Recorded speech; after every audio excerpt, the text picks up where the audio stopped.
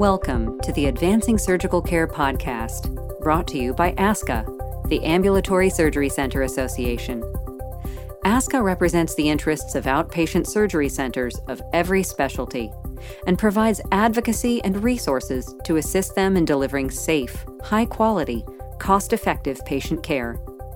As with all of ASCA's communications, please check to make sure you are listening to or viewing our most up-to-date podcasts and announcements.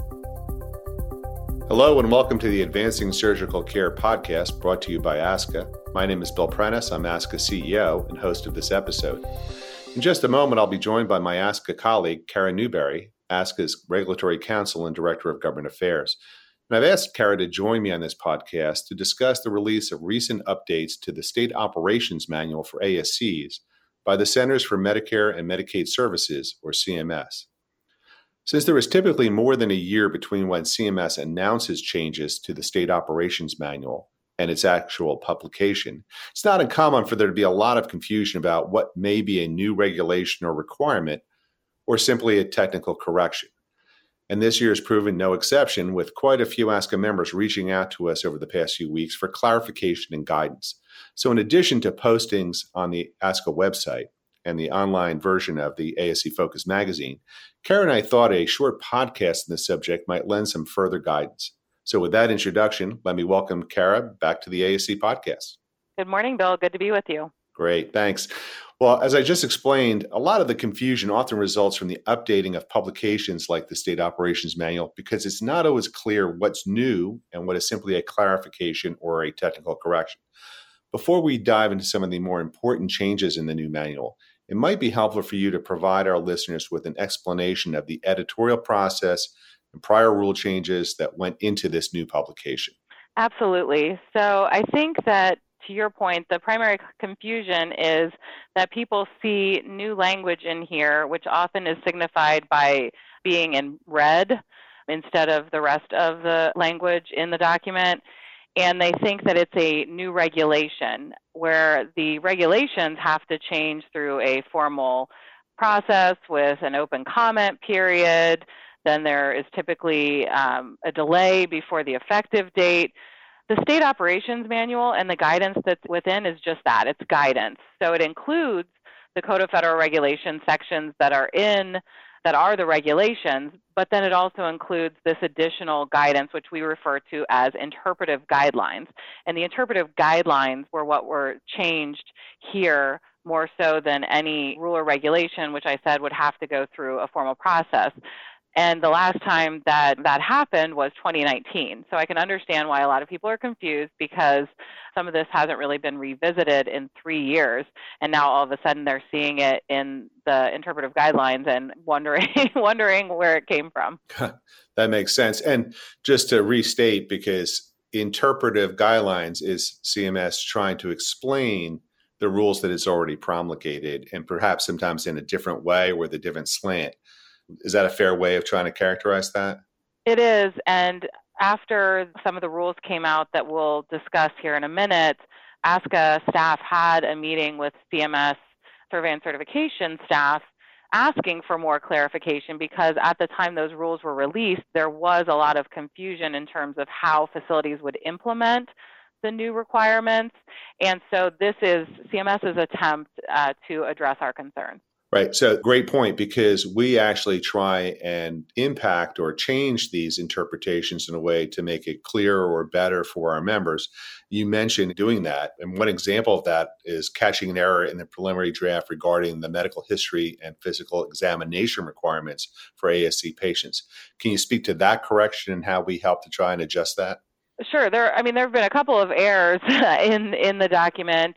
CMS did release a slightly revised version of the interpretive guidelines back in 2020, which mentioned the fact that an H&P at the federal level is now at the discretion of the facility. Of course, states can have different requirements, but there was a sentence left in earlier on in the document when they're speaking directly to the surveyor. So that's the other thing that should be important to note. This is guidance primarily directed at the surveyors. ASCs use it, and it's beneficial to us because we can see what the surveyors are being told to survey on, but it is really supposed to be directed toward the surveyors. And so there was language that was unintentionally left in about the 30-day H&P requirement, which, as I said, is no longer a federal requirement. And then there was even, I don't know if you want to talk about this now, but there was an error in the advanced copy that CMS released, the State Operations Manual section for ASCs, compared to what we were able to get in the actual document that was just released a couple of weeks ago. So there are several opportunities and bites at the apple for engaged community members and associations such as ours to impact what comes out. We just have to be on the ball and constantly looking at this. And we do thank those members in our community who point out some of these errors to us, because that is obviously one way that we find them. ASCA isn't always looking at this document closely on a regular basis. So if you do see things that you would like to have changed upcoming in a document such as this, of course, now at this point it might take a few years, but please do feel free to always reach out to me with any suggestions. Yeah, I think that's all great information, and I appreciate the hard work that you and your team put into trying to help our members understand this and make corrections and clarifications where it matters. There's also the situation where sometimes the surveyors themselves don't interpret these things right, and that's another place where we can kind of step in and hopefully try and get some clarification on behalf of our members, right? Absolutely, and that was the issue I was referring to with the advanced copy.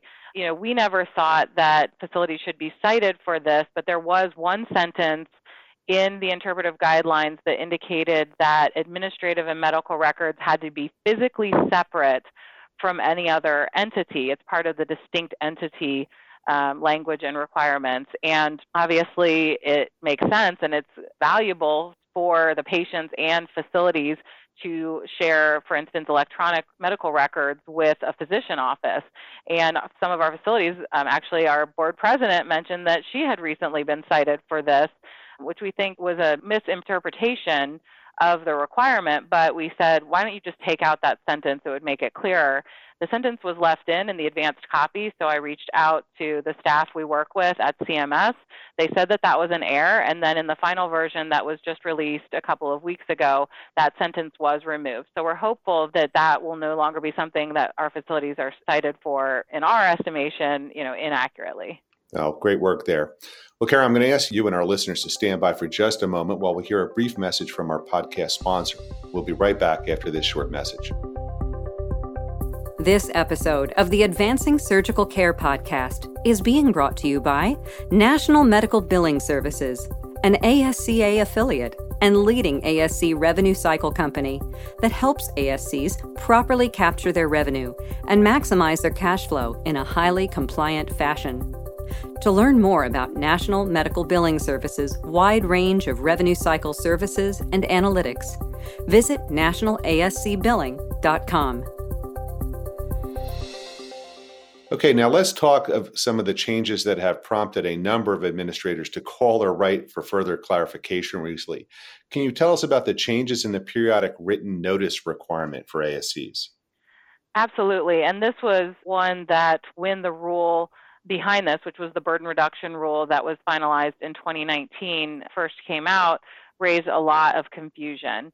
And what happened here was that CMS added, back in 2019, a periodic written notice requirement. It was supposed to appease all parties, hospitals primarily, because CMS had removed the hospital transfer agreement requirement. And, hospitals pushed back and said that they wanted to know what was going on at the local ASCs in case there was an emergency that arose. So this was kind of the compromise that CMS came up with, was this quote-unquote periodic written notice. And what it requires is for the ASC to periodically send information to the local hospital on the facility's operations and patient population served. But then there was not a lot of additional information on this. So it was like, how often does it have to be updated? What exactly needs to be included?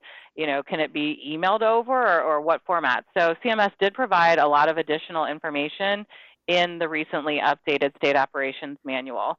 CMS says that when a new ASC opens, then the written notice should be provided then, and they believe that every 24 months is a good standard. So, every 2 years, you should be updating the information to the local hospital.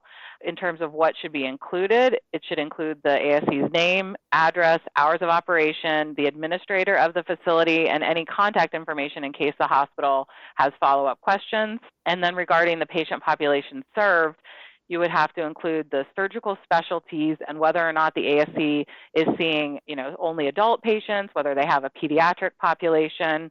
So that's the information that they're looking for patient population.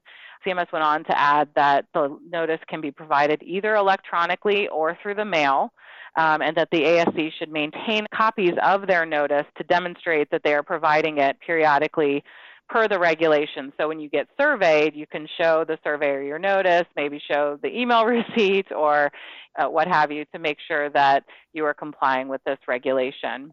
I also do want to point out, because I got a question about this, well, what if we've maintained our transfer agreement? Either the state requires it or a lot of facilities and CMS agrees that it's just good practice to have that ongoing communication with the local hospital. In the case that you have a transfer agreement in place with a hospital, as long as it includes all of the information I just mentioned, that will count as this periodic written notice. Right. Well, and that's an important thing that people have to always remember, that just because the federal government might set a baseline of something, your state could require something additional, and you got to make sure that you're abiding by both state and federal, as well as any local requirements, and just stay updated with all of them. And, I think that's a good reminder for our members. In carrying out other sections of the revised manual, it's important to point out that ASCs have been given some relief and additional discretion in complying with the conditions for coverage. Let's go through a few of these, and let's start with the anesthetic risk requirement. Sure. So this was a change that was included in the 2020 physician fee schedule. So kind of a different avenue for a rule. As I was mentioning, the 2019 burden reduction rule was where we found some of the other changes, including the elimination of the H&P and hospital transfer agreement. But in a payment rule, CMS raised this change. And what the change is that it used to state that the pre-surgical risk assessment could only be performed by a physician, whereas the post-op could be performed by an anesthetist, who was not a physician, such as a CRNA. So I think CMS was trying to make things easier on us and trying to, allow an anesthetist to do the anesthesia risk assessment. Unfortunately, the way that the wording was in the previous Code of Federal Regulations section, if they had just simply said, an anesthetist can do the risk assessment, that would have included a surgical risk assessment as well, which I don't think that, most of us believe that an anesthetist should be doing the surgical risk assessment. That should probably be the surgeon who's operating on the patient.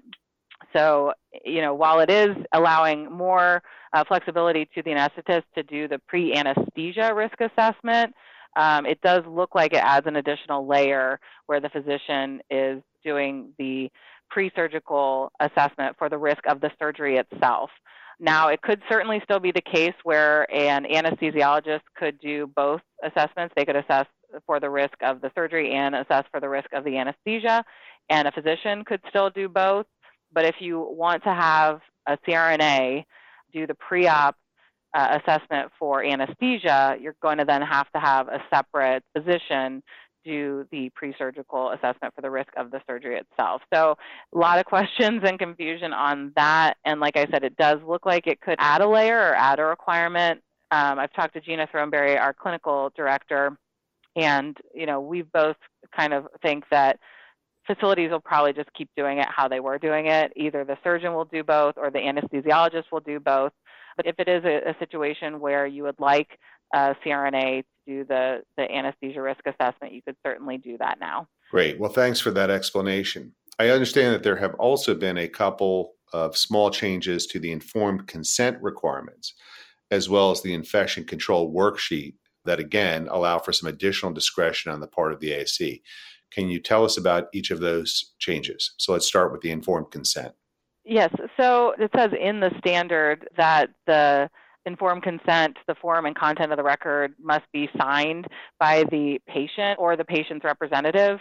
I'm hoping that most facilities were already doing this because it's the informed consent of the patient or or the patient's representative acting on behalf of the patient, but it wasn't explicitly stated in the state operations manual. So CMS did add that language indicating that any documentation that you have of the properly executed informed consent must be signed by the patient or the patient's representative. Like I said, I believe that surveyors were already surveying on behalf of that, thinking that a properly executed informed consent would include a signature, but it wasn't explicitly stated until now.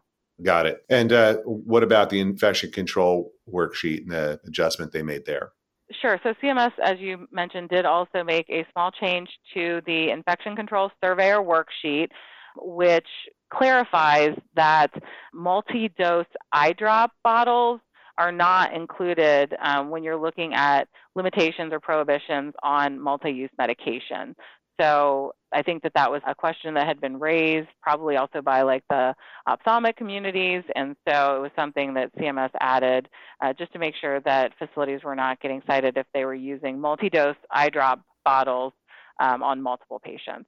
Great. Well, Kara, I think it's fair to say on balance that the changes we've just discussed, as well as others that can be found in the manual's appendix, are generally beneficial to ASCs. And so thank you for your help in trying to get those clarifications and adjustments. And though technical and often time-consuming, the work that you and your team do to inform CMS of our members' challenges and desires is extremely important. And in this instance, I think it paid several dividends. So thank you for that. And I think that's all the time we have today, but I want to thank you and the rest of ASCA's Government Affairs team for your work on this and other regulatory issues. And I know that our members appreciate the insights and guidance that you provide. So any closing words? I just want to say that we've, enjoyed great working relationship and, collaborative relationship with the CMS staff who handle these issues. And, we are also having a meeting with them coming up just next week to discuss what the new guidelines can mean to our members, if there's any additional changes that need to be made, any questions or clarifications. So, I appreciate everyone who reaches out to me and provides feedback because that is really what allows us to promote the best interests of our facilities to CMS. Well, thank you, Kara. Before signing off, I'd also like to once again thank our podcast sponsor, National Medical Billing Services, an ASCA affiliate and leading ASC revenue cycle company. To learn more, visit nationalascbilling.com. And finally, if anyone listening has additional questions, such as the ones Kara was talking about, please don't hesitate to contact us or visit the ASCA website where more details on these and other important regulatory issues can be found.